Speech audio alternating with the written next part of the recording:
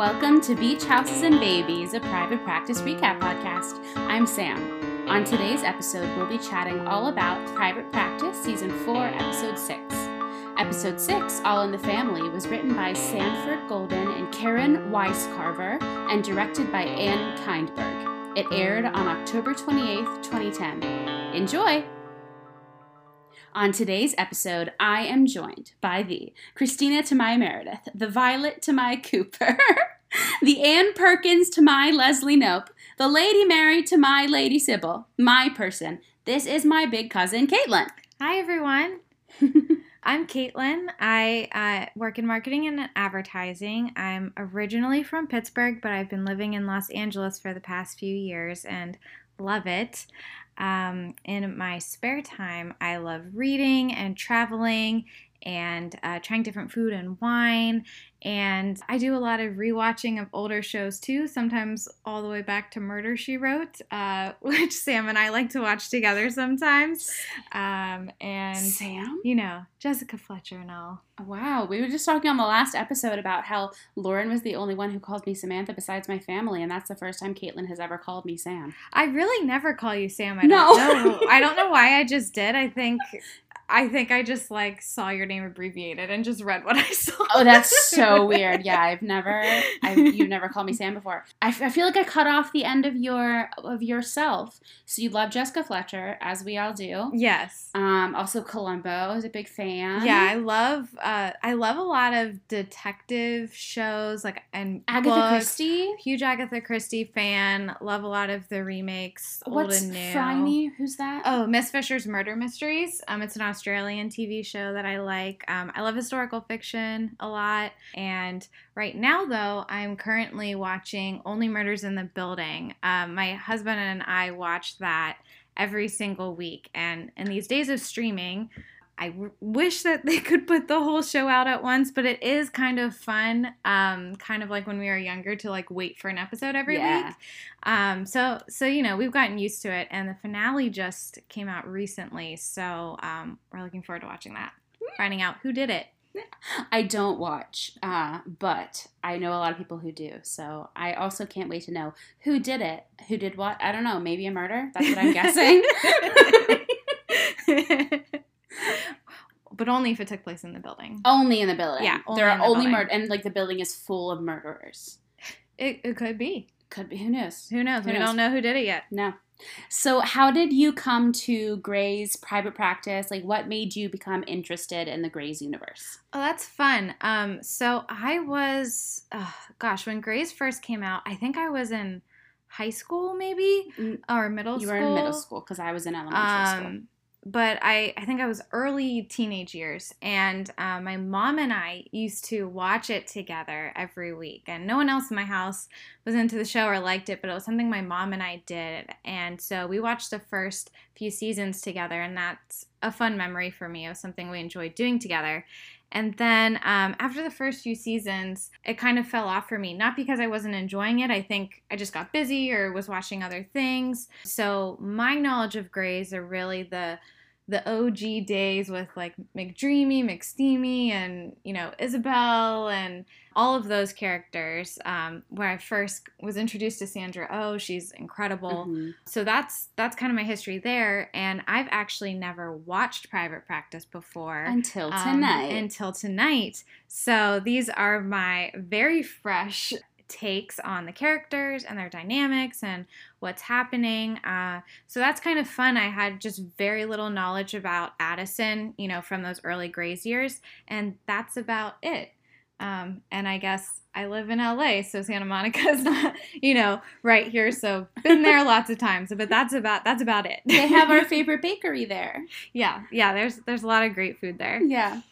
We have a lot of listeners who are younger, in high school and college, and I just want to remind them that when Caitlin was in college, not that she's old, because she's not, but thank you for that. Yeah, so when Caitlin was in college, it's similar to when we were talking about when Sarah was in college, Science with Sarah, and there would have to be, it was the very early days of Hulu, but it would likely be you record it on a VHS and then you watch it the next day. Oh, yeah. Streaming didn't exist. Yeah. Like, I think I was well into my 20s by the time Yeah. that was going around. So I feel a little bit old. But back then when Grey's was airing, like, I was watching it on network TV when it aired. And if you missed the episode, you were kind of out of luck and would just have to watch the recap at the beginning of the next one. And wonder. Or wonder. Yeah. Hope you see a rerun over the summer. Yeah, you just kind of missed it. So it's weird to think about that. Yeah. It seems like another time, but that's how it was. So it was really a thing. My mom and I would sit down and watch Grey's because that was the only time you could watch it. Mm-hmm. So we made that time for the show and for each other. And in that regard, that was really cool. Streaming's great because you can watch it whenever you want, but sometimes it means that you can kind of like say, oh, I'm too busy doing this, or I don't have time for that. But when the show was on, and you just had to watch it. And it kind of made you have a little bit of balance, I think. Yeah. Yeah. And if the commercial was on and you needed a snack or something, you had to like run back, and the other person in the room saying, it's back, and you have to run back so you don't miss the show because you can't rewind. No, or pause. I know this sounds really old, but it was just the early 2000s, basically. Yeah. Which I guess was a long time ago. Gosh. Oh, I don't want to think about it. No. Anyway. 1990 was 10 years ago, not 30. Yeah. So how much so you've never watched Private Practice? No. Have you caught up at all on Grey's? Not at all. I've seen bits and pieces in the news, Yeah. I know Ellen Pompeo's still starring in the show, but that's about the extent of my knowledge. Interesting. Just little bits and pieces. Yeah, we watched together because we like to have quality time together. And she was like, "Oh, was Amelia on Grey's Anatomy?" And I was like, "She is now, but she's never seen it. You never seen it?" No, but I think I've seen, just online or whatever clips.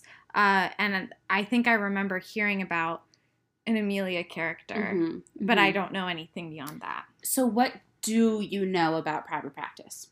So I do know that it's a spinoff from Grey's, that Addison left Seattle Grace. I don't remember why. I'm not even sure if I saw that point, but that she moved down to LA, Santa Monica, to do this private practice with other doctors. And I do know that she came from a well-off background, and she has a beautiful beach houses and babies. But that's really the extent of it. But also I will say Amy Brenneman, who plays Violet, this is really going to date me a little bit too. I also with my mom used to watch Judging Amy, and I can't remember when it aired. I don't know if it was reruns or I watched it when it was airing, but I used to watch Judging Amy before we started watching Grey's together. So as soon as Violet popped on the screen, I just said, like, oh, Amy, I love her. I love her. So that was, it felt a bit nostalgic. Yeah, I remember, I know that you and your mom watched Judging Amy because I feel like, because my mom is also into, like, the lawyer-y shows. I feel like it's maybe genetic, even though we're related on our dad's side. Anyway. And I remember your mom being like, oh, I think Samantha's just a bit too young for Judging Amy at the time. So it must have been like the 90s. You definitely would have been. Honestly, I was probably a little young for Judging Amy. Yeah. But I was also too young for Grey's Anatomy. Yeah, you definitely would have been too young. Yeah. So I like very much remember that conversation happening on like New Year's Day or like Thanksgiving or something like that. Do you have a favorite Shondaland character? Oh, gosh. That's so hard, but I'm going to have to say Olivia Pope. Okay. I think Olivia Pope. Popular answer. Yeah. I really liked Scandal, especially the early seasons. Maybe this is a trend for me. I watch early seasons of shows. Maybe I'm learning something about myself. But I just loved her character. She just got it done. She was such a boss. And I like some of the DC shows. I used to watch. I thought you meant like DC versus Marvel, and I was like, "That's not what we're talking about this time." Washington D.C. Got you. Some of the political dramas I've watched, a lot of those shows over the years too. I really was like, this isn't Marvel. This isn't like. It's been a long day, dear listeners. From the Greys that you watched, who did you love, if you remember? I can't remember her character's name, but I think I loved Sandra Oh. Yeah, Christina. Yeah, Christina Yang. Yes. You're Christina and I'm Meredith. Yeah, I really liked her a lot, and I've loved Sandra Oh ever since. She's great in Killing Eve. She's so good. She's great in everything. But that's how I first got to know who she was. And now I'm thinking I might be Christina and you might be Meredith. I don't think I remember enough details to know. I don't think either of us or either of the people, but I had to bring it in because of the my person thing. Oh, yes. Yeah. Yes. Yeah. Who are we, though? I've never thought about that. I think I'd have to revisit the show to wonder. I think it's been too long for me. It's constantly playing in my brain. Wow, that whole my person thing really entered pop culture. Yeah. I mean, that really stuck to the point that I forgot for a second that it came from the show until you just said that. Mm-hmm. Wow, that's crazy. I'm gonna think about who we are. This is getting existential. I know. We're not Meredith and Lexi because I feel like you'd be Lexi because you're smarter. I don't know who Lexi is. Yeah, you don't. You don't. Maybe we're like, no, I was gonna say we're Maggie and Amelia, but they're not related. You don't know who Maggie is. I'll think about this and I'll put it on our Instagram or I'll insert it at the end of this episode. We'll see. Can't wait to find out.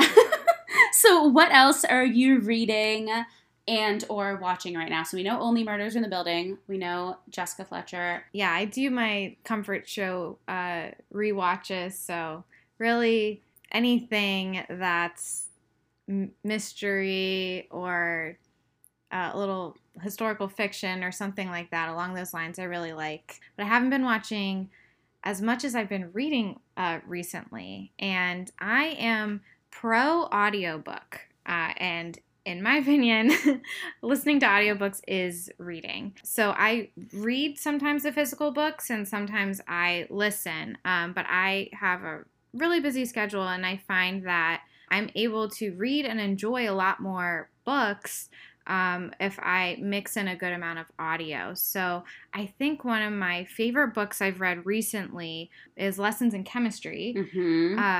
And that is being made into, I think, an Apple series. I think Brie Larson is producing and starring it. I think it's coming out next year. Interesting.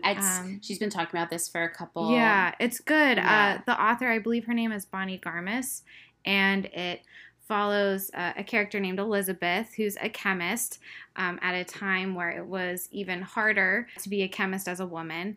And she really fights through a lot of that with her ambition and her dreams, but she does hit roadblocks at the time because it was not a norm to have a lady as a chemist.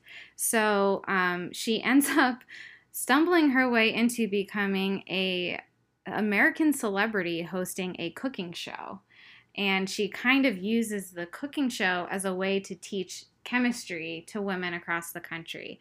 And it's really great. It has a lot of dry humor, a lot of wonderful storylines and characters. I can't wait to see the show.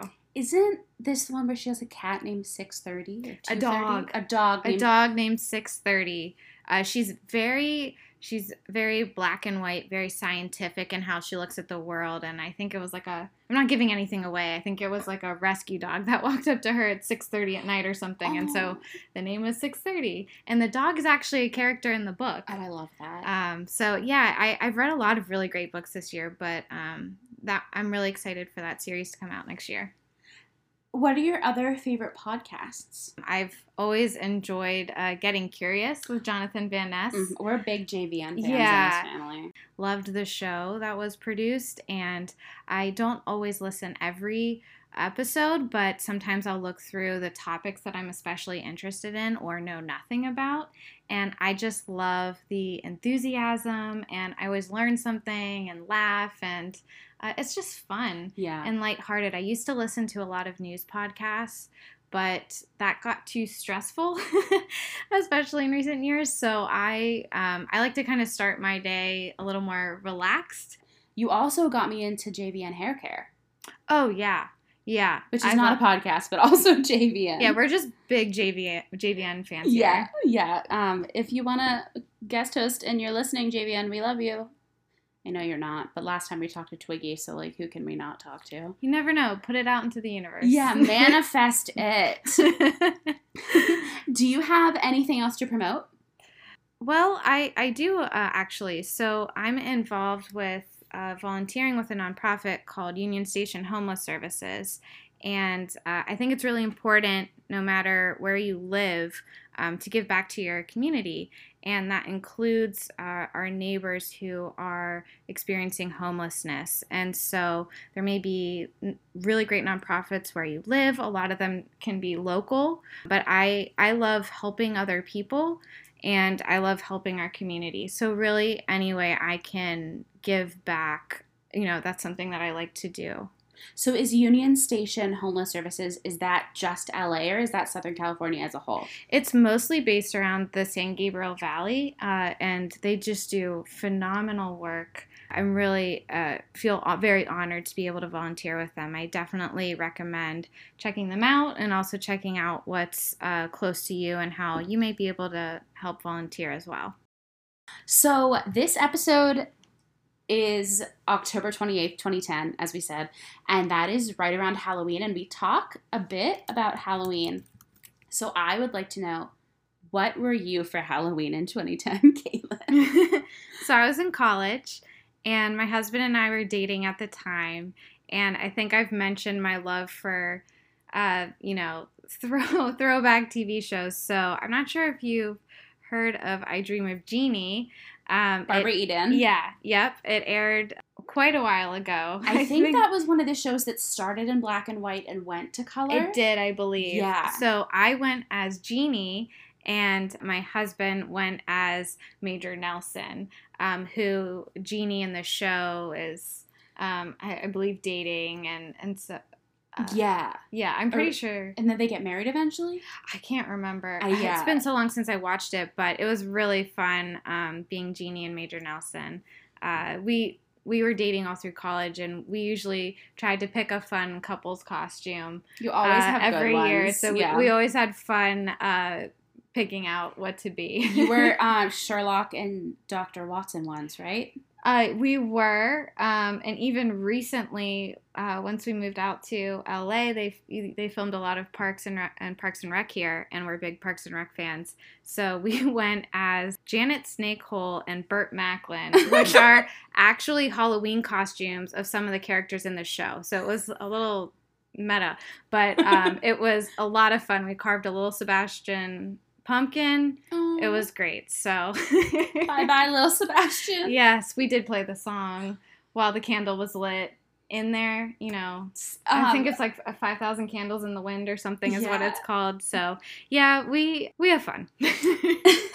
Caitlin and I watched the Rose Parade together this year, and there were tiny horses, which little Sebastian is a tiny horse. And a lot of, as she said, Parks and Rec was filmed around here. Specifically, Pawnee City Hall is Pasadena City Hall, and Pasadena is where the Rose Parade is. So from behind us, people were kindly screaming at the tiny horses, "Lil Sebastian lives!" And it was maybe the highlight of my year on January 1st. I still haven't topped it. Yeah. I mean, how can you? It's little Sebastian. Bye-bye, little Sebastian. Bye-bye, little Sebastian. What were you for Halloween in 2010? So I was almost done with high school. We talk about all the time how Melissa and I are the same age as Maya, who's Sam's daughter, who you didn't meet in this episode. And I thought I was too cool. Not too cool for school. I thought I was not cool enough for school, but too cool for Halloween. Oh. So and my knee was injured at the time. So you had some teen angst. I had some teen. Please, I am like the least angsty. You are. That's why it's funny. Yeah. But we had to change for our theater classes in the afternoon. I went to Performing Arts High School. Mm-hmm. Talked about it before. So we had to wear all black, white, or gray. So all day, I just went around in it was a black leotard, black shorts, black tights, and my old jazz shoes and my knee brace. So for Halloween, I was an injured musical theater student. And that's what I was in real life as well. So I was an injured musical theater student for Halloween in 2010. So where can we find you online if you want to be found? My accounts do tend to be private, but on Instagram you can find me at KCB110. So that's 110. All right. So our patient breakdown for season 4, episode 6. We have first notes and miscellaneous per usual. We have Georgie Schwartz, who is in a persistent vegetative state, has iron deficient anemia, and is pregnant. We have Bob Schwartz, who has talk therapy. Jacob Deaver, facial lacerations, bruised arm, and HIV. Evan Arnold, closed head trauma, fractured tibia, and HIV. And Angela Deaver, who has bladder reconstruction. And then I put a little section about Halloween because I remember it being more part of the episode than it actually is, and then most of my Halloween notes are actually my first notes. So unless you have a lot in that, we can just put it in miscellaneous. I'm good with miscellaneous. Okay, yeah. I remember it being like a lot of conversation, but it was really only one scene, and then the Halloween scene wasn't even about Halloween, so it was just there. Yeah, it was just there. It was there. Okay, what's your very first note? I think I mentioned it earlier. Violet popped on screen right away, and I just said, "Oh, Amy, I love her." That's true. And then immediately I started not being sure if I loved her character, which kudos to Amy for playing it well. Yeah, exactly. That's the thing. Violet is not at all my favorite character, but the way that she plays her is awesome. Oh, yeah.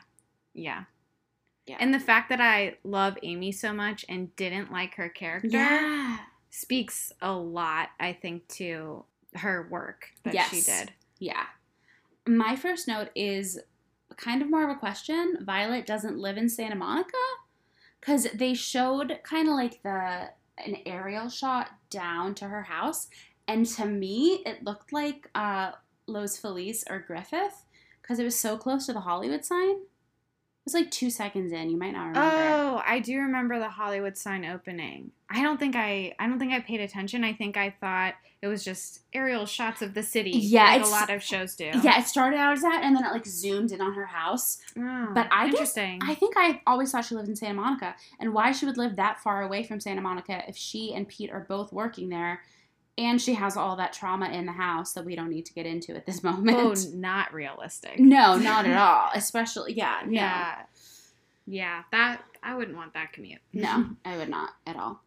I also love the old sewing machine that Violet is sewing on. It looks like what is in my parents' attic from Grandma Kitty, or it might be Grandma Madeline. Like that really old, iron, right? Yeah, I love old, there's a theme. I love vintage things. Yeah, I think it's really fun. Yeah. Violet wanting to make Lucas's costume. So a character you don't know from Grey's Anatomy. Do you know Owen from Grey's Anatomy? I don't. Okay, so there's a character named Teddy on Grey's Anatomy who our dear listeners will know. But Teddy, in this last season of Grey's, 17, I believe, maybe 18, was making this whole big thing about making her kids' Halloween costumes. And I want to say it was like the same, it was definitely the same idea of the monologue as Violet did, if not exactly the same. Because the reason that they both want to do it is because their moms made their Halloween costumes. But I don't remember, and it was just very much like the same thing. And Violet and Teddy are not the same people, obviously, but they're not even similar, really. So I was confused. I have a lot in this episode about Violet's selfishness when it comes to the whole Pete family situation. But the way that she does it at the very beginning of this episode was kind of funny. She just very much sticks it in there. She's like, "Oh, did your mom make you? Did you dress like your brother?" That beginning was fun. And we love old things and we love architecture. Did you catch the tiling on the stairs? No, I didn't. We'll have to go back and watch. I think we have to go back to watch this scene. There's like beautiful, ornate, but still like kind of boho chic tiling on the stairs, like going up when the baby is sitting at the bottom of the stairs. Fun. I'll have to look at that. Yeah. Then this is still all about Violet. I took a lot of notes about Violet. Yeah. When she is telling Cooper about Pete's family situation, the whole never, ever, never, ever, ever thing, she says, this is a quote, "which is obviously wrong. He should tell me this stuff. I'm not married. But I feel like if your spouse, first of all, if your spouse didn't tell you this about his immediate family before you were married, maybe don't push him on it the next day." And I also just don't know how they got this far into the relationship and marriage without that coming up before. And it's really his choice what he wants to share or not. But I don't know how long their relationship has been since I'm new to this show. But to me, that kind of speaks to their communication or the way they know each other. And immediately for me, my first impression of Violet was that she was very self-centered and putting herself in the middle of this without really taking into account why her husband hadn't shared it with her. Maybe it was painful. Maybe it was something he couldn't talk about. And instead of coming from a place of supporting him, it was coming from a place of, oh, this is drama. And I'm going to tell people about my husband's private, trauma, family situation without his permission. And it just really rubbed me the wrong way. I feel like, talking about, again, your person, she's supposed to be his person. And in that role, she should be supporting him instead of kind of parading it around as like gossipy drama with her friends. And I just didn't like that. No, and it wasn't even coming from a place of like, I'm worried about Pete and his emotional health not getting this out. It was like, hey, Cooper, I got to tell you this. What do you like? Not what do you think I should do, but Cooper, can you believe? Like, can you believe? Like, oh my God. Yeah, it was totally gossip. Yeah. And not, how can I help him? It was coming from a curious place, not a caring place. Which is curious to me because at the time I didn't yet know that she's a therapist in the practice. So I was surprised as the episode went on to find that out. Yeah. Yeah. New eyes, new ears, dear listeners. Because I would have thought she'd be a little more intuitive or take pause to think, why isn't he sharing this? This is something he's shutting off. And maybe that's harder in a personal life because she's not his doctor. But I think she thinks she is. Yeah, I was really surprised by that. Yeah, yeah. I am pleasantly surprised, but not surprised. I am intrigued with that. But do you have any more first notes? Let's see. A lot of it was about Violet, I have to say. I was also surprised when I saw that Sam and Addison were together. Yeah, she was like, what?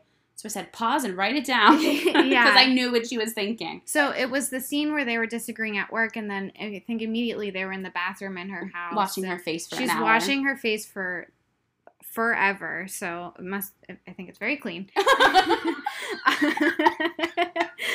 But, yeah, I was really surprised to see that. I don't know why I was so surprised. I think they just seemed so professional at work that I really didn't pick up that they were together, whereas some of the other couples didn't kind of keep that professionalism so much in the workplace. Like Cooper and Charlotte. Yeah, so I think that's why it surprised me. And also coming from having watched Early Grays, that's a big part of the show, the coworkers dating and everything. But you could kind of pick up on those vibes, and I just did not pick it up on the two of them. And I know it was a brief scene, but I think it just surprised me. Yeah, no, I would agree. There's been a lot of that with our guest hosts recently.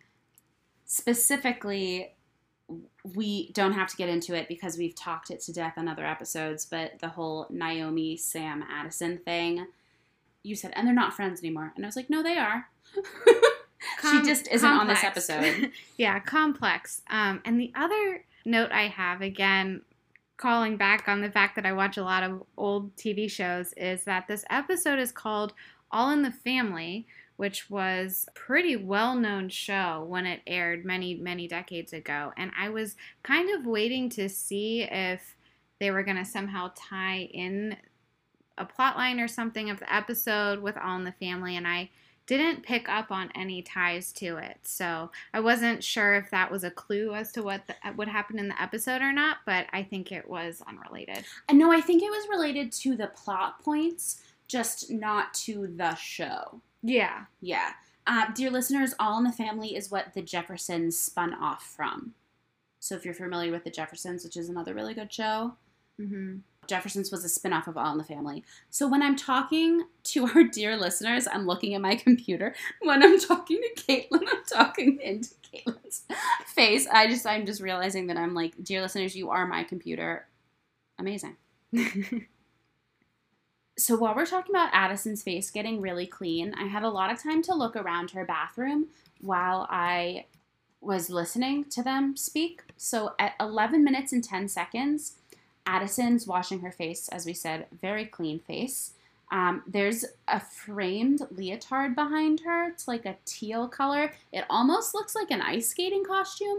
And I'm wondering if Addison was an ice skater. I know that we've had some mentions of her being an equestrian athlete, so like riding horses, which makes sense with her upbringing. But dear listeners, is she also an ice skater? At 11:50, when we get a shot more on Sam, there's a framed peach one behind her that looks more like a teddy. I'm really confused. I'm very intrigued. I would like to know if any of you have insights, because I sure don't. It's beautiful decor, but I feel like there should be a reason behind having like two specific outfits framed in your bathroom. I didn't even notice that. You have a lot more to watch, to pick up on. I was trying to pick up on everything for the first time. Yeah. But you got a really good little detail that we'll talk about later. Oh, I was proud of that one. You should be. You should be very proud. Also, Addison and Sam are always fighting about different projects and different patients, and it seems to me like they're always just like, obviously this was, I mean, I think that Addison was right, absolutely, but like, they're always just like picking fights with each other. You know why I think that is? I think hearing the background of their relationship is very complicated, and they kept kind of twisting the knife at each other in frustration, and they would bring her up, and it would be a step too far, and it's like, oh, I'm trying to work on what I'm saying. So to me, in fighting about the work issues, while this one in this episode is definitely, I think, a moral issue and something that, warrants that conversation. I almost feel like they're using it as a tool to fight, but not fight about the real issues. Yes. Yeah. My last first note is we talked in our last episode, season 4, episode 5, with Lauren about how they're always wearing these jackets and sweaters that don't provide any real warmth. And I thought that the 2010 gold medal of that is at the beginning of the episode when Addison's wearing a cable knit short sleeve sweater. Like, cable knit is meant for warmth. Sweaters are meant for warmth. And then you're going to give it to me in short sleeve version. Like, I definitely had some short sleeved, not camis are sleeve, but short sleeved cardigans. But that was just like a heavy New England cable knit. Yeah, so my guess is that it was still quite warm in LA, but they desperately wanted to feel like it was fall and that a season was changing, and that's the way to do it. Or you just wear the sweater and you are really overheated and you just accept that fact because it's fall, whether it's 90 degrees or not. And we talked about in our episode, Lauren had a great episode, I think. In our last episode with Lauren, who brought up great notes, she was talking about a study that she read about how air conditioning was meant for men, and air conditioning in corporate buildings especially is not for a woman's body. So, like, there are all these jokes about women always being cold. Oh, yeah. I used to be freezing in a corporate office I used to work in. Yeah. In the summer, I would actually sometimes be colder. Yeah, Yeah. because they overcompensate. Yeah. Yeah. That is true. So we are going to move on to Georgie Schwartz and Bob Schwartz. We put them together. So basically, again, we have our Schwartz couple, and then we have our Deaver couple and Evan Arnold. So we're going to basically have like 2 patient blocks. Mm-hmm. Okay. What's your first note about our Schwartz family? So now having seen the whole episode, I actually think my first note was a lot of foreshadowing, because the first thing I thought of was I didn't like how the doctor, I think it was Amelia, Mm-hmm. was talking about Georgie in front of her, about almost kind of convincing her husband that she's not going to get better. They don't know for sure that she can't hear. And I just felt like, this is your patient. To me, this is not correct. Yeah. Head traumas are complex. They may think she's, not all there, but as they said, they don't know for sure. Mm-hmm. Mm-hmm. And I didn't like that. And I think it was foreshadowing for how she was treated by her doctors for much of this episode. And her family. Yeah. She was not advocated for, really, in my view, by anyone except for Addison. Yeah. Mine also has to do with Amelia, but is very different. I say Amelia looking like a grown-up heart, and her eyes are so blue with 5 E's. So both about Amelia, but very different notes. Yeah. Yeah. I was just, they showed Georgie and her eyes are moving and she's, and I just thought, oh, if she can understand this, that is being trapped inside. Really, really hard. So I knew where this storyline was going. And at the beginning, in that first scene that we're talking about, Bob seems so relatable and so sympathetic at that point. And obviously, I empathize for what he's going through. I could never imagine it, and I never want to. But I'm going to reach to say that the way he goes about what he goes about is not right. No. We can leave it at that for now. Yeah. When Amelia brings in Georgie's chart to talk to Addison, and Addison looks at her blood work, I believe, or scans or something. I think it was blood work. Yeah. And Addison realizes that Georgie's pregnant. I know a lot of times we really talk about how the co-op is breaking HIPAA and doesn't work, and everybody goes to Sheldon and Violet for therapy, and that you shouldn't have doctors as your friends and all this stuff. But this is the situation that the co-op really works, because a neurosurgeon isn't going to necessarily identify at first glance that she's pregnant, but the OB will, and vice versa. So that's props to Oceanside Wellness right there. Yeah, that was a good collaboration moment. Yes. It was. Yeah, I was just really struck by the fact that everyone was putting the husband first. They were all putting Bob first when Georgie was actually their patient. Yeah, Addison was the only one who, maybe half Amelia, but especially, the way that Sam and Sheldon was going from the emotional health and the mental health of Bob, which is obviously why Sheldon was in the situation. Yeah, and Bob does and did need support, clearly, absolutely, for what he was going through.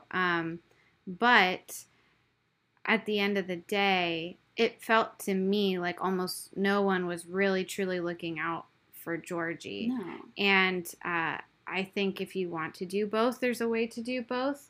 But I just really felt for Georgie. Yeah. For most of that episode. Yeah. So that was a little bit hard to watch sometimes. Mm-hmm, mm-hmm. I said this before, but Sam is wrong, and it is assault.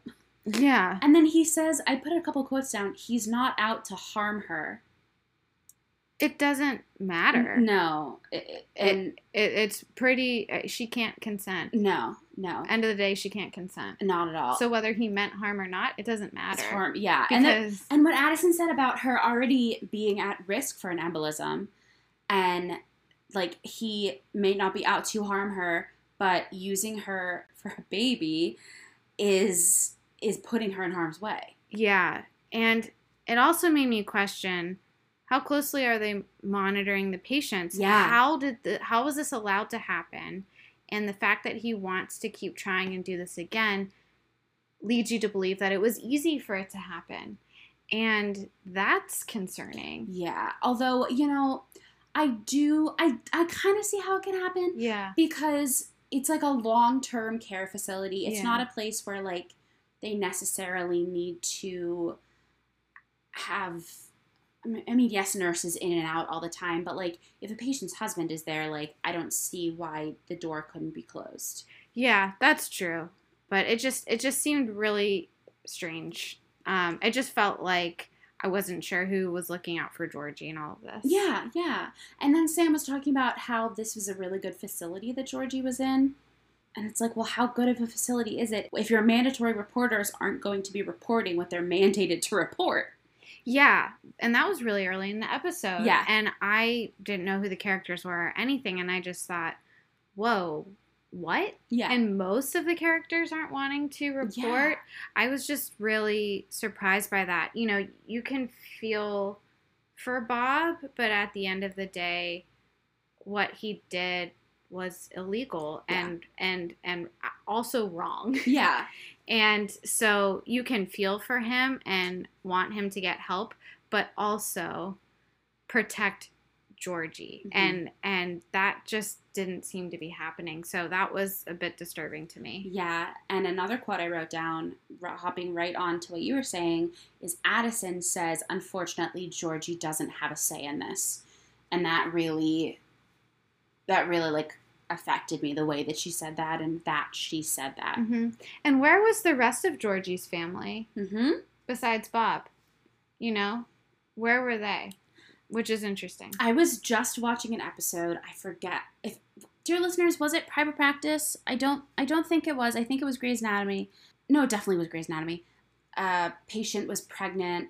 She was like, or was it ER? Oh dear Lord, I'm watching too many medical shows. A patient was pregnant, like the fetus wasn't viable yet, and she was in a coma that she wouldn't wake up from. So it was like the baby's father versus the mother's parents of what to do. I think it was ER. Podcast ghosts are screaming. They're screaming at me. Addie's right that they're not all pushing the same way on this. I was getting really mad at Sam. I feel like I've been on the Sam hate train for a couple episodes, and I really don't mean to be. I really like Sam most times. He's just wrong in this situation. Addison is correct that they're not all pushing the same way, and Sam was like, we're on the same team. We all want the same thing. And it's like, but what is it that you want? Because I don't think it's the same thing as what I want. Yeah, and in this situation, I mentioned before, I thought they were using work to fight about not what they really needed to work out. Mm-hmm. But in this situation, this is kind of a moral difference. Yeah. And I do understand why Addison was so taken aback that they had such different stances on this. Mm-hmm. Because it's a major thing, and I was shocked that so many people were on Sam's side. So I definitely understand why Addison felt that way, and also good for her for speaking out and standing up when everyone disagreed. Yeah. She held firm and advocated for her patient. She is the number one on the call sheet for this show. We've talked about that before, dear listeners. It's like when you're like the star of the show, like Ellen Pompeo is number one on the call sheet for Grey's Anatomy, you like set the tone for the set. But also I feel like Addison sets the tone for the show. Like Addison is the moral compass of the show at most times when she's not cheating on her partner. Yeah. The scene where they're in Addison's room and she's like, I'll just be here. Like, you can be Bob. I was shook. I did not remember that part. And that, again, I feel like is where she was coming from a little bit of, we're in a relationship. Say we got, God forbid, in a car accident tomorrow. We could be in this situation. Are you going to do this to me? Because I don't want that. Oh, interesting. Yeah. Yeah. It was just a kind of a shocking storyline to me. Yeah. You said towards the end of the episode, you were like, they cover a lot of really heavy topics in 1 hour. Yeah, there's a lot going on here. My last note on Georgie is the last scene before Addison reports him. Is that the right? Yeah, sure. Yeah, before Addison reports Bob. As I was really confused why Addison and Amelia were making these, like, knowing, giggly eyes at each other while Sheldon was explaining Bob's mental state.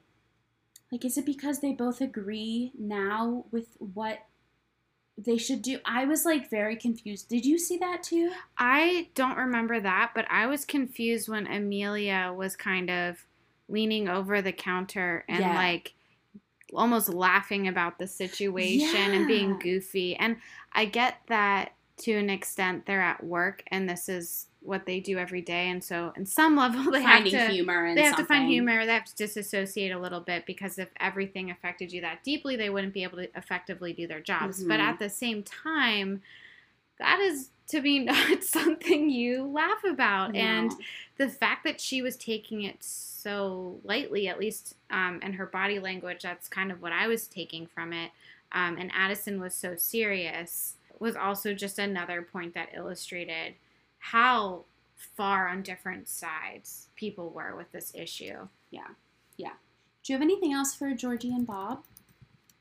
Well, I think as I was watching the episode, I first noticed this about Bob, but just they were so focused on care for the husband and for Bob. It felt like they had just given up on Georgie, and I felt like, you know, why is she there? What are you doing to help her? Yeah, I agree. I think that there's really, I don't know if it's a missed opportunity or something, but there was definitely a case to be made for the rights of comatose human beings in this situation. Yeah.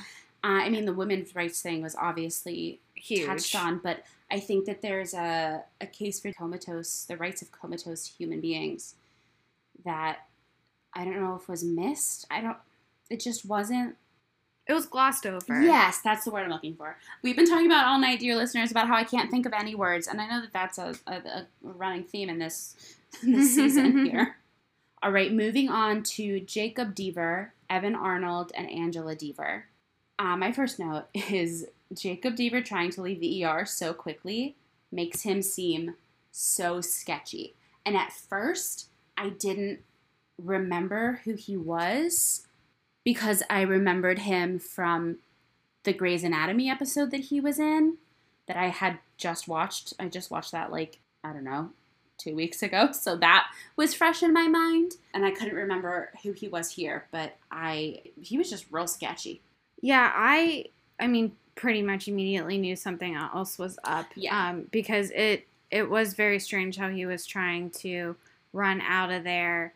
And I definitely, I think, kind of gasped when I saw him, we both later did. On and realized what was going on. But I think in that scene, you kind of knew right away there was another storyline going on that we were going to learn about, and we just didn't know what it was yet. Yes. I also thought at the very beginning, before my brain cells clicked into place, that it was like a talk screen thing, that he was like intoxicated in some way. Yeah, his eyes were really red throughout the episode, and I don't know if that was intentional or not, but that was something I thought about too. Yeah. Because he seemed very jumpy. Yeah, on edge. And yeah, so I really didn't know. I had random guesses, but I just knew something was up. Mm-hmm, mm-hmm.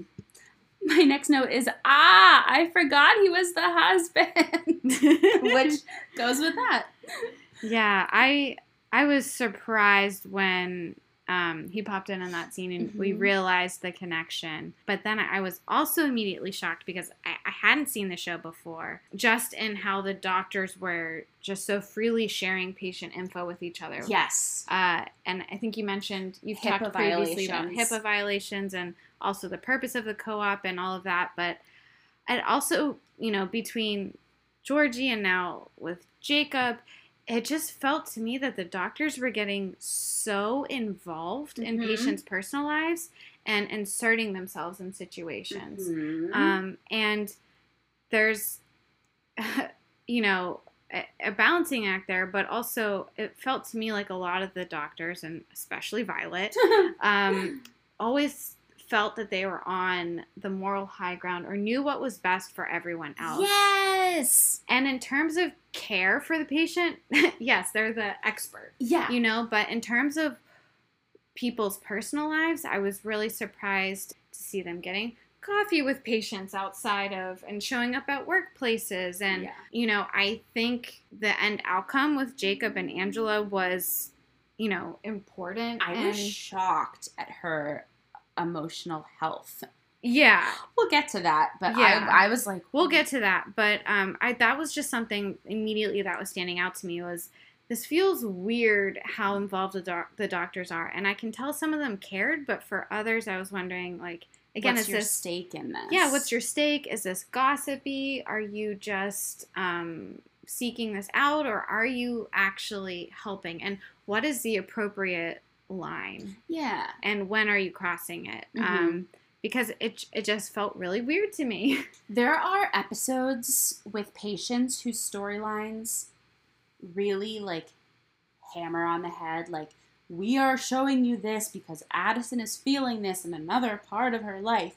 And I didn't feel like either of these patient storylines were that closely connected to any of our, like, core friends. Yeah. But no, I agree. I'm so glad to have a fresh eyes on this. Yeah, and I don't know if I'm jumping ahead too much, but when Charlotte ended up going to the other patient to tell him he may have HIV, I was just struck by how cold she was. And the entrance line. The entrance line, how she treated him. She wasn't treating him as a person. She just viewed him as, again, this moral high ground thing. He's less than because he's, potentially in prostitution. Mm-hmm. And whether he is or not shouldn't matter. Yeah.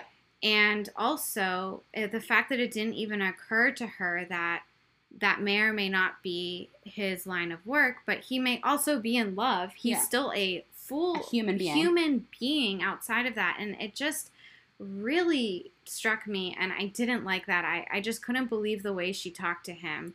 It was really, for something so serious too, it just upset me. Yeah. I love Charlotte King, and dear listeners will know that the next episode, we're not covering it today, the next episode is really difficult. So knowing where we are in the season and how much time was spent on Charlotte in this episode, because none of these, I mean, Angela was her patient, but no one else was her patient. But the fact that we had that staggering entrance of her in that hospital room and all of the talk about her and Cooper starting a family, not starting a family, and where their relationship stands, it was, I think, really incredible storytelling from the writer's room. I don't know if it's a showrunner, but the way that they set it up going into the end of this episode and the next few episodes / like, I don't know, maybe the rest of the series, maybe not the rest of the series, we'll see. I just thought it was really, I felt that it was an intentional line that they set for her right there. Oh, that makes sense. I see what you're saying. Yeah, it was, and also just in the broader, scene of all the doctors and how they're treating their patients, it just feels like she thought she was better than everyone else, and kind of just all-knowing, both in medicine and life and everything. And I just, it just felt like so many of the doctors were passing personal judgments on people instead of treating them. And that was just something that kind of took me aback. I mean, it makes sense. It's a show. We seem to forget that often. It's not going to be, it is a show. But yeah, I just, it really rubbed me the wrong way. I didn't like that at all. Yeah, it was hard for me to watch. Yeah, it was very much early season Charlotte, and she's had a lot of growth this season and in season 3. And it was jarring. It was so jarring. It came out of nowhere, and it was so upsetting, and I just wanted to, give him a hug, basically. Because he had no one there with him. He had no one and there. And he was in pain. Delivered some devastating news about someone he loves, and then also implications for his own health. Yes. And just in the coldest, honestly cruel way, all because I think she was passing judgment where she had no right to. I agree. I absolutely agree. Back to Jacob, when Pete is trying to get to the bottom of the situation, again, whether that's his job right now or not, up for speculation, but Jacob was awfully defensive when he said, and I quote, "With a man, that's disgusting." He seems very, very defensive for someone who did nothing, quote unquote, wrong. And he was very adamant in the fact that he's, quote unquote, not gay. How he labels himself, I don't know, not brought up. But he's just being very defensive. When Violet says, first of all, when they're all with Jacob in that office, in Violet's office, I would have felt ganged up upon if I was Jacob. I had all those doctors sitting in for me. Yeah, and showing up to his workplace. Yeah. And it's just very intense. Well, Pete alone to the workplace, probably not the best way to go about it. Yeah. But just him could be like, oh, this is my neighbor. I went to college with him. Sure. But when Jacob walks into that meeting and you have a therapist, a urologist, Pete has 6 different specialties, but you have all these doctors just here for you. You're like, oh my God, what's wrong? Yeah, for sure. Yeah. Violet in that meeting says that living a lie is wrong. I would like to say that I think that the problem is lying to his wife and cheating on her while she is ill and recovering from bladder reconstruction and putting her health in further danger. I don't really think that the lie is our biggest issue here, living the lie. I think it's the implications of putting his loved ones in danger. Yeah. And then he goes on to say, I just don't want to hurt her, but you could give her HIV and other diseases, perhaps? Yeah. And also, talking about kind of feeling ganged up on, when they brought her in to basically tell her that he's in love with a man and that they have HIV, I was shocked that he also brought the man with him. Yeah. And that so many people were there. I mean, to tell her and then also have the person present is a lot. And I think that needed to be something that was a little more personal between the two of them and their relationship. I agree. I was just surprised. I mean, I can't imagine how she must have been confused when she walked in. Of course, yeah. Yeah. I mean, I feel like she knew that something was up, but I don't think she had any idea that this was it. Yeah. But she was just being so selfless. I loved when she said, I'm so healthy. And Violet goes, I was going to say. I loved that. It seemed that was funny. Improv. Yeah, I loved how supportive she was of him. I thought that was wonderful. And it also, I was talking about communication earlier with Violet. It also made me wonder, if she always knew, I'm sure she wanted, it was up to him to come to that, and feel comfortable sharing it. But it just made me wonder about their relationship and kind of what other things were maybe unsaid or anything like that. But I did really like how supportive she was, even in pain herself, having been cheated on for so long, Yeah. and the dissolving of her marriage. But it's very clear that she just loves him so much and wants him to be happy and wants what's best for him. So in that moment, I thought that was really great. I also kind of feel like at that point, first of all, she says she knew forever. I wonder if they were more, partners in life rather than, being madly in love with each other or just being in love with each other. They can love each other. It's both clear that they both do. But I wonder if, they wanted to start a family together so that they could raise a family together. I wonder if that was more where their relationship was, and she had been preparing herself for something like this for a while. Yeah. Not quite this, but... Yeah, it's such a complex, very layered thing going on here. I was saying I thought it was great how supportive she was, but also just cheating on your partner and putting them in danger, regardless of who it's with. It doesn't, that doesn't matter. It doesn't matter.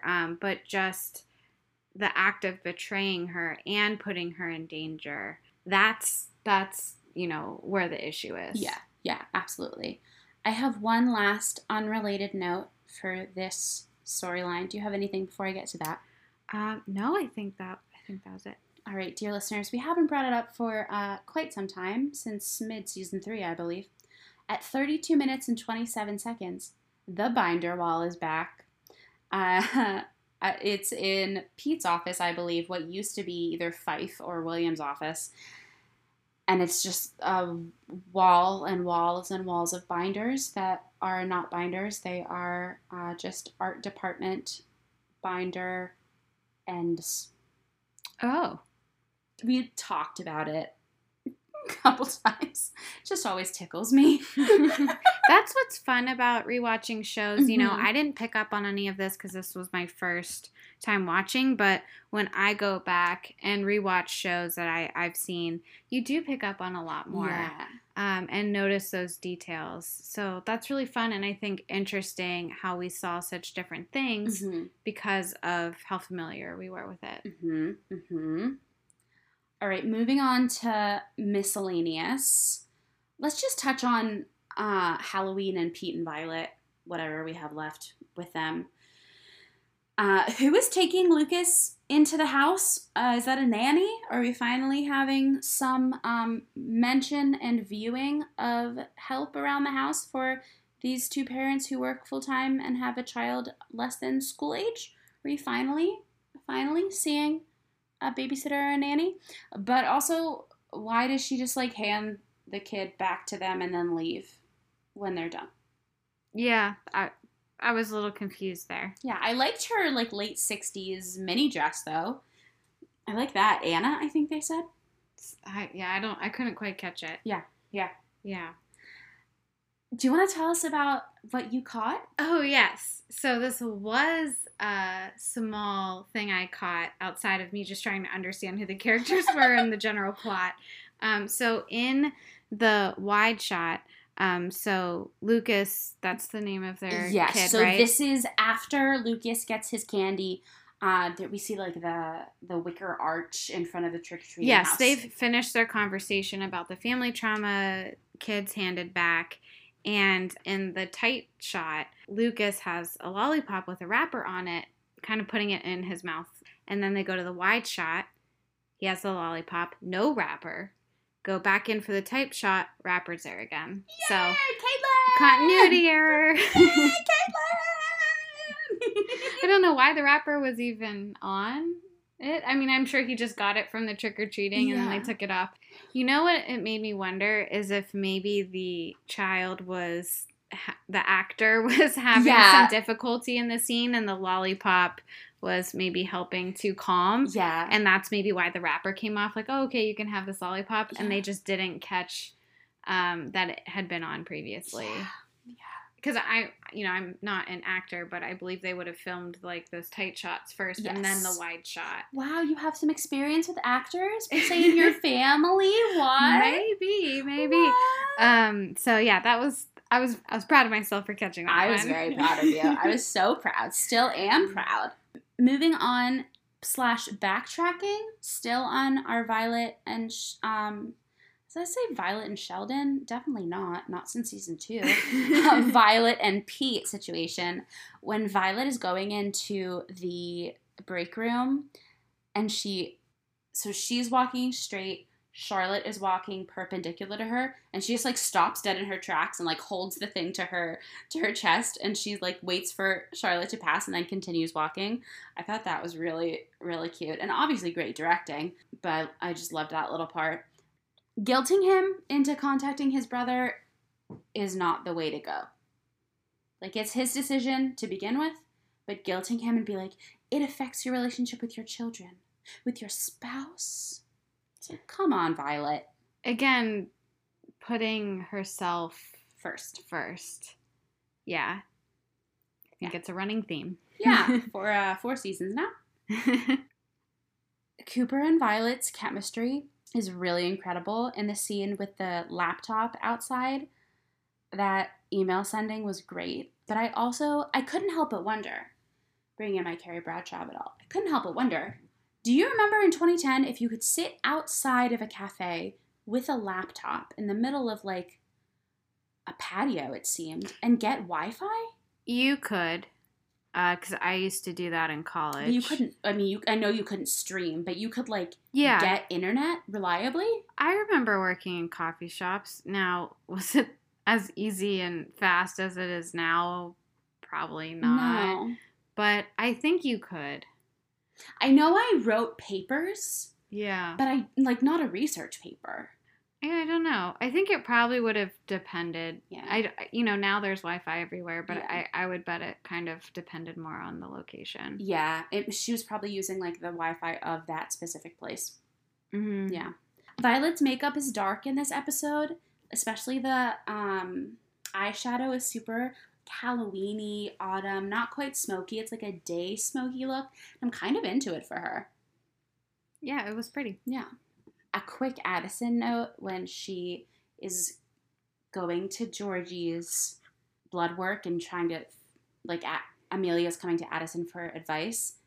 I thought it was funny and cute how Addison hated neuroanatomy and then she married a neurosurgeon. Oh, good catch. Yeah, I thought that was cute. Married a neurosurgeon, and now her sister-in-law is also a neurosurgeon. Or did she kind of come to hate it because... True. I know she said I always hated, but maybe not. Maybe not.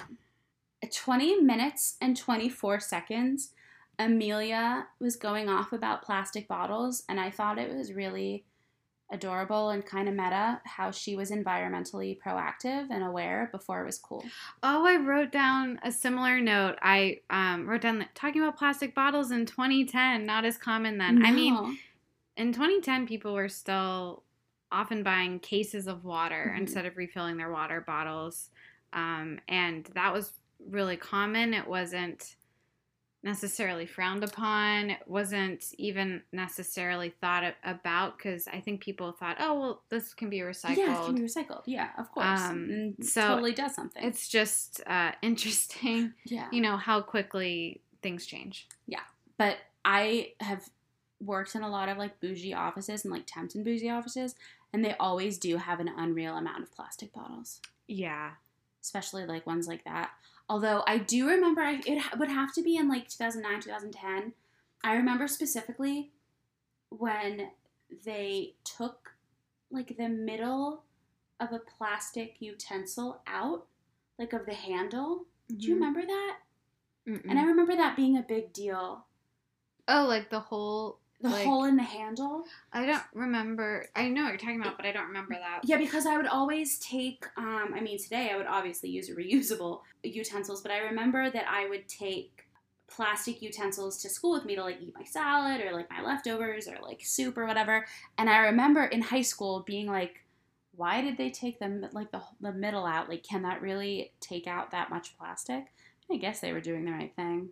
Yeah. And then I remember how thick plastic water bottles used to be? They all used to feel like Fuji, yeah, Fiji, like that thicker plastic. Yeah. And now they're so crinkly. thin, crinkly, and the caps used to be more substantial, and now they're so tiny. Oh, I always get not a paper cut, a plastic cup. Yeah. So definitely have made changes because bottled water in 2010 was very common and the norm from what I can remember. Yeah. And now we have our emotional support water bottles. Yes. As I drink from my emotional support Halloween cup. Yeah, and it keeps your water cold. Mm-hmm. Keeps your drinks hot. It's way Doesn't better all condensate. Yeah, better all the way around. Yeah. My last notes are heavy, so do you have anything else? Just that for some of the doctors, they seemed really focused on protecting the men. And Pete and Sam. Yeah, they were very focused on protecting the men and not nearly as concerned with the women. And it seemed to not matter who was technically the patient or not. That seemed to be where their feelings were. So I don't think I know enough about them as characters, but now knowing what happened in Pete's family trauma, he may feel a need to protect men because of what he witnessed as a child. I don't know. But I don't think I know enough about them as characters to kind of guess why. I would agree with that assessment, though, and I like that assessment that you just made. Yeah, because I've never thought of it that way. That actually just popped in my head because I didn't like how focused they were on protecting men. And then in thinking about it, maybe that's why he has that instinct. So it was just an observation I made. It wasn't all the doctors, but it was a couple. And if I'd seen more of the show, maybe I'd have like a better read on that. But that's just what I picked up. Yeah, no, I would agree. I would agree with that. I did not watch the end of this episode. I told her, I told her to close her eyes because I didn't want her to have to watch it.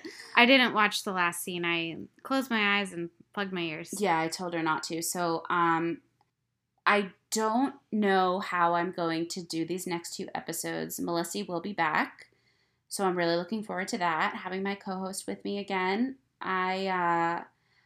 When Jackson and I started to talk about doing this almost 2 years ago now, these next 2 episodes coming were the first things that popped into my head of I don't know if I can do this arc. It's heavy. Yeah, even the 30 seconds that you just listened to, she basically, if our listener count goes down for these next few episodes, I won't blame you. Not because I don't think that our content will do it justice, but because take care of yourself. If you don't want or feel like you can listen to these next few episodes, we'll understand. Very nervous about them. Not looking forward to watching them, but I will. We know how I feel about Charlotte. Yeah. All right, so our Sam's style for this episode is Amelia. You can see it for yourself about 20 minutes and 24 seconds in. It's when Amelia and Addie are in the kitchen at the office. It's really not shown for a long time, and I was like, what's happening here? Why are we wearing this at the office, but also just for one scene where you have 2 lines? Anyway, she has like a plum polo on, almost a crop top, I'd say, with like an open, it's not like a polo for like private school. It's like an open polo for like golf or something, or tennis. It doesn't have buttons, but it still has the collar. A collar V-neck. Yeah, like a collar V-neck. That's good. And then she has on these low-rise plaid boot-cut pants, and they really need hemmed. They're bunching at the bottom. She also has these possibly snakeskin, couldn't really tell, booty sandal high heels, and she's wearing this like Daenerys Targaryen low braided bun and these delicate silver hoops with flawless makeup. Really, the reason I chose this was for the heel pant combo. The heels specifically, I would never wear them. I don't like to be in pain in my feet, especially not for a full day at the office when I am looking at brains. Who's our guest star spotlight, Caitlin? So this turned out to be quite interesting. So Samantha asked me who should be the spotlight, and I thought about it and said, I think Georgie Schwartz, because this character was really overlooked, and her needs were really overlooked throughout the episode. Her care and all of it. All of it. And so I thought she should be our spotlight to honor her character. And this is where it got weird. So we were looking on IMDb, different Grey's sites. We could not find the actor's name anywhere. And then Samantha went back to the credits of the show, also not listed. So we are spotlighting the actor who we cannot name, who played Georgie Schwartz, who was not thought of or advocated for or cared for in the way that she deserved. So if anyone finds that or solves the mystery, please let us know. Yeah. We would love to know who she is. But that was quite a coincidence, or I'm not even sure what the right word is for that. It was really strange. Yeah, I'm about to send the still from this episode to Melody, because Melody knows everyone. Or I don't know if it's possible to do like an image search, or I tried. Yeah. Oh, you tried that too? It just comes up with the same still from the episode. If it would today, I was like, oh, is this an AI thing? Like, is this virtual reality?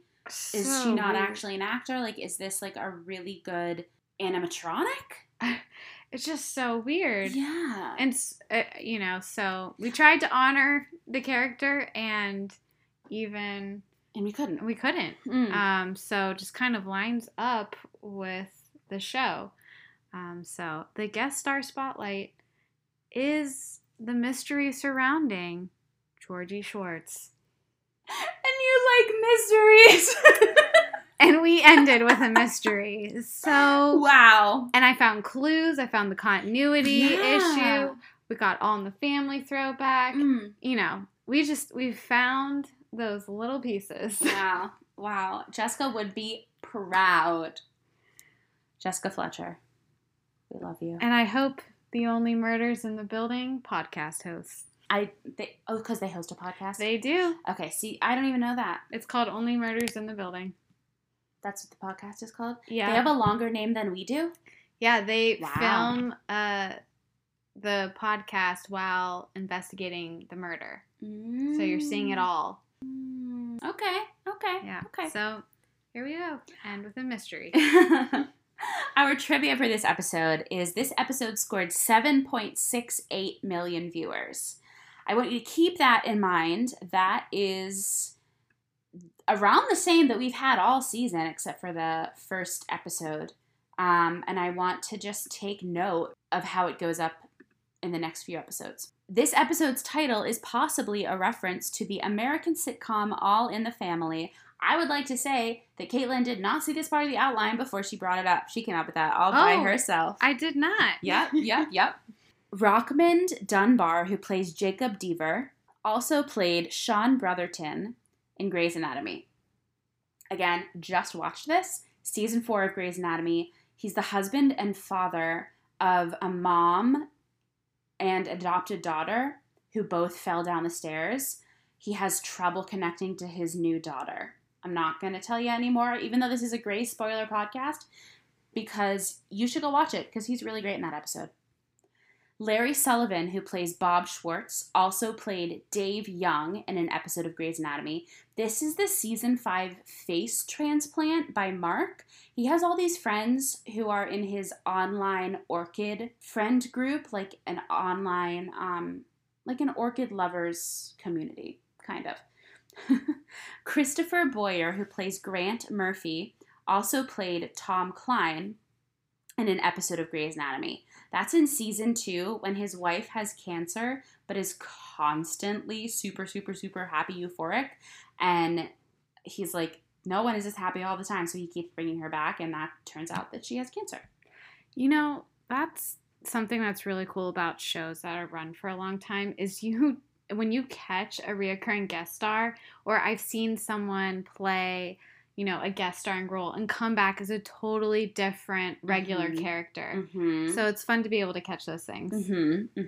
I was watching Gilligan's Island the other day, and I was just thinking about how it was like one of the most popular shows on at the time, but how difficult it was to get a part on that show because it was only the people on the island. Like, that's the whole thing, that they're all on the island. Oh my gosh, yeah. Yeah. Never a guest star. Yeah. Not cheap to make because I'm sure it was expensive as it went along, but like cheaper than having a bunch of extras or a bunch of sets. You just have these 8 people, right? 7, 8 people stranded on one island. You just like work on a soundstage.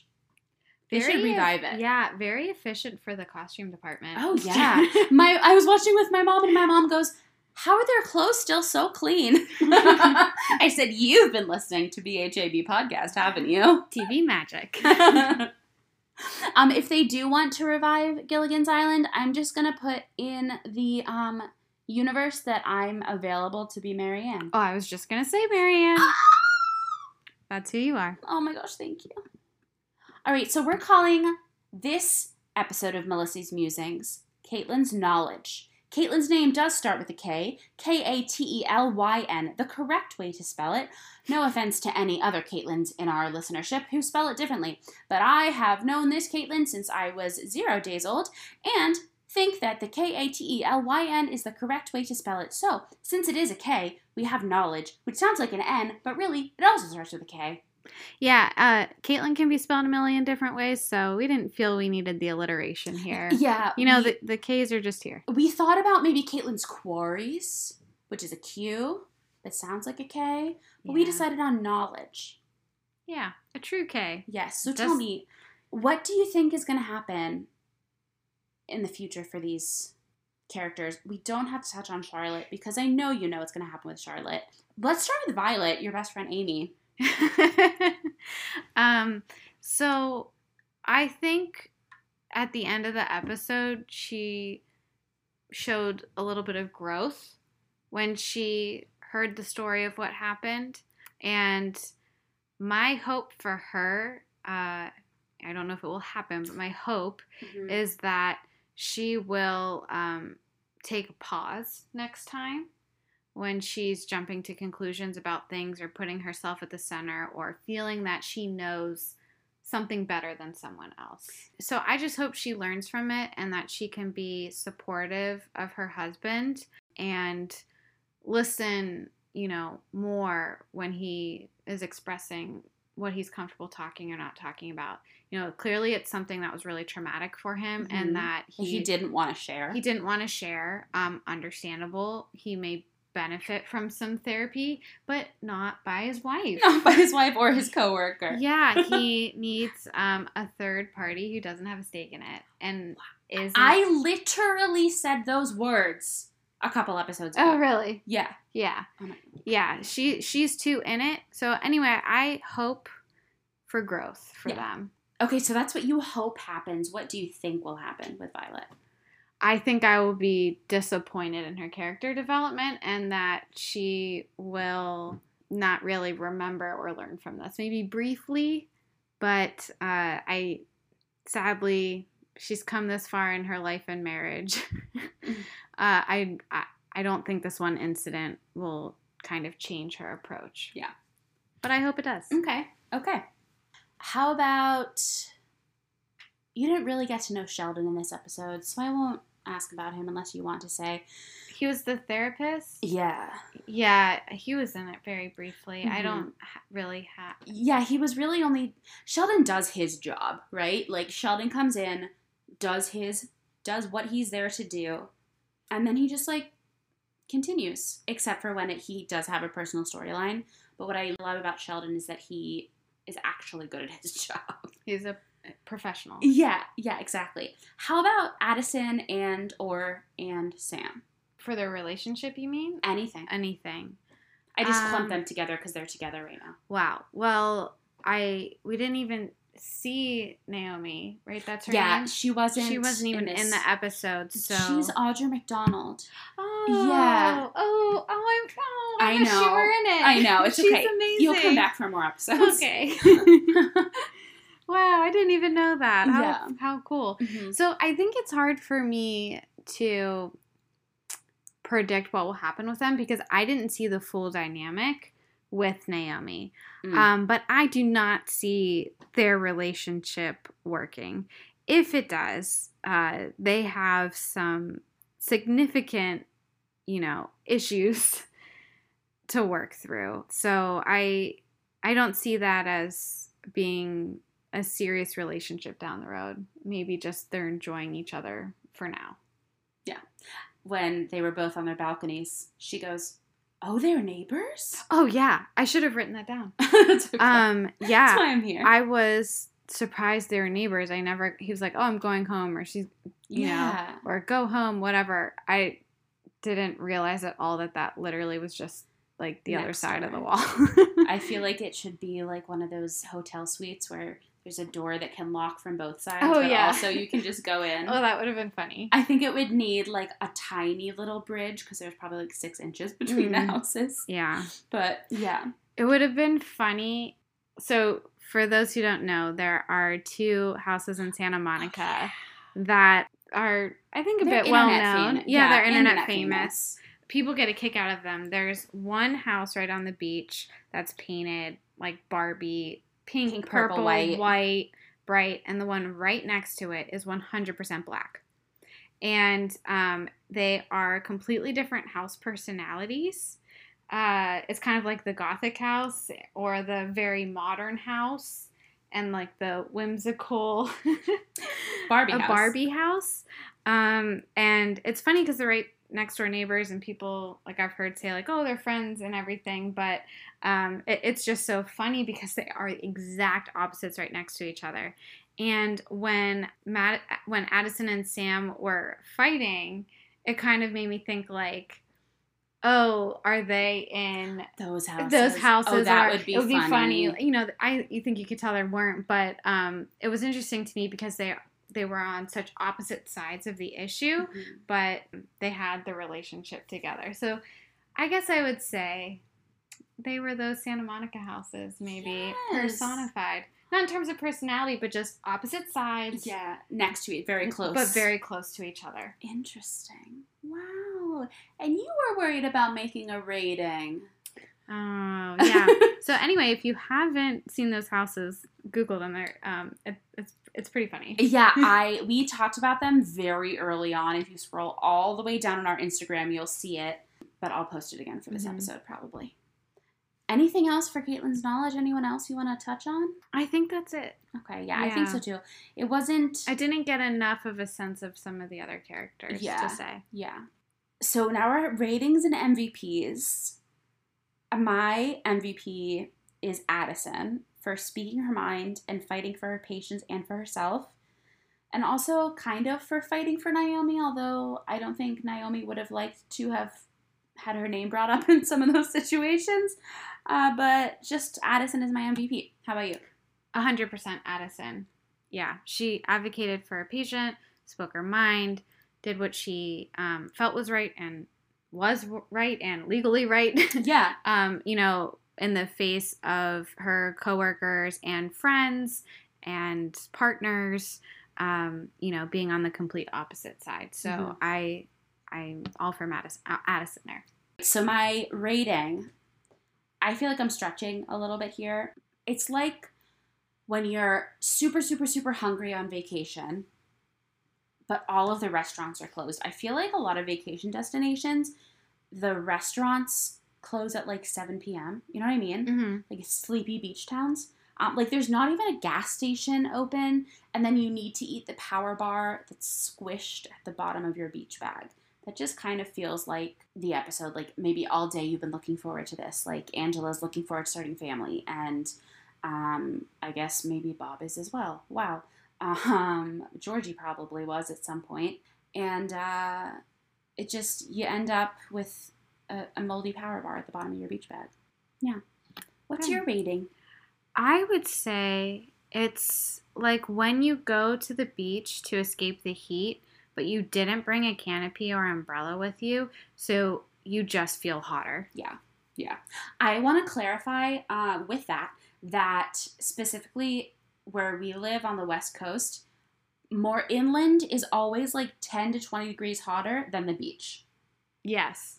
Yeah, because I know like if you would have said that to me when I was in New York, I would have been like, Coney Island is even hotter than my neighborhood. Yeah, but out here, the beach tends to be much cooler. Yeah, I have Venice specifically as a separate weather section in my weather app.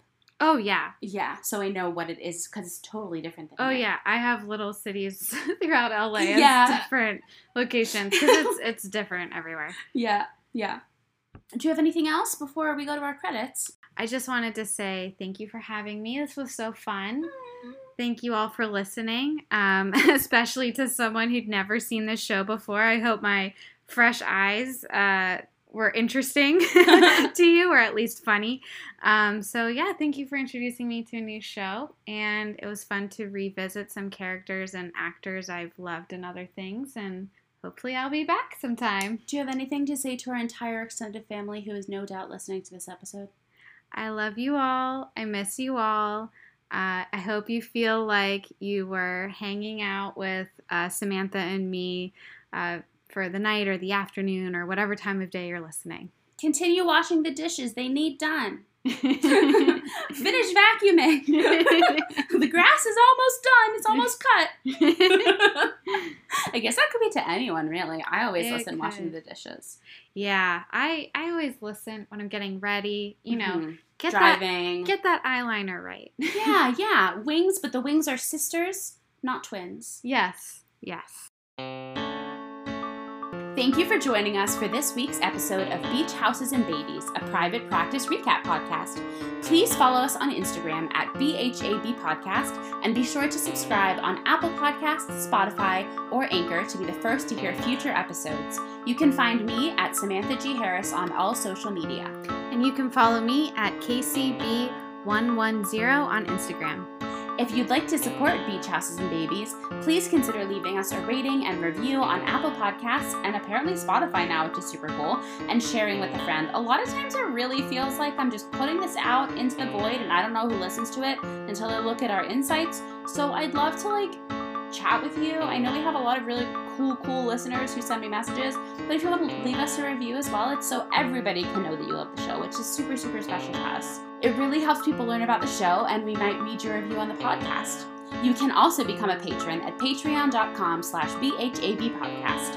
On our next episode, we'll be discussing Private Practice, Season 4, Episode 7, Wish Us Luck. They're available to stream on Hulu and can be purchased on iTunes, Amazon, DVD, and more. If you have thoughts you'd like to share with us on these episodes, please DM us on Instagram at BHAB Podcast or email us at bhabpodcast@gmail.com to be featured on our listener mail segment. Thanks for listening. BHAB Podcast will be back in 2 weeks. TGIT!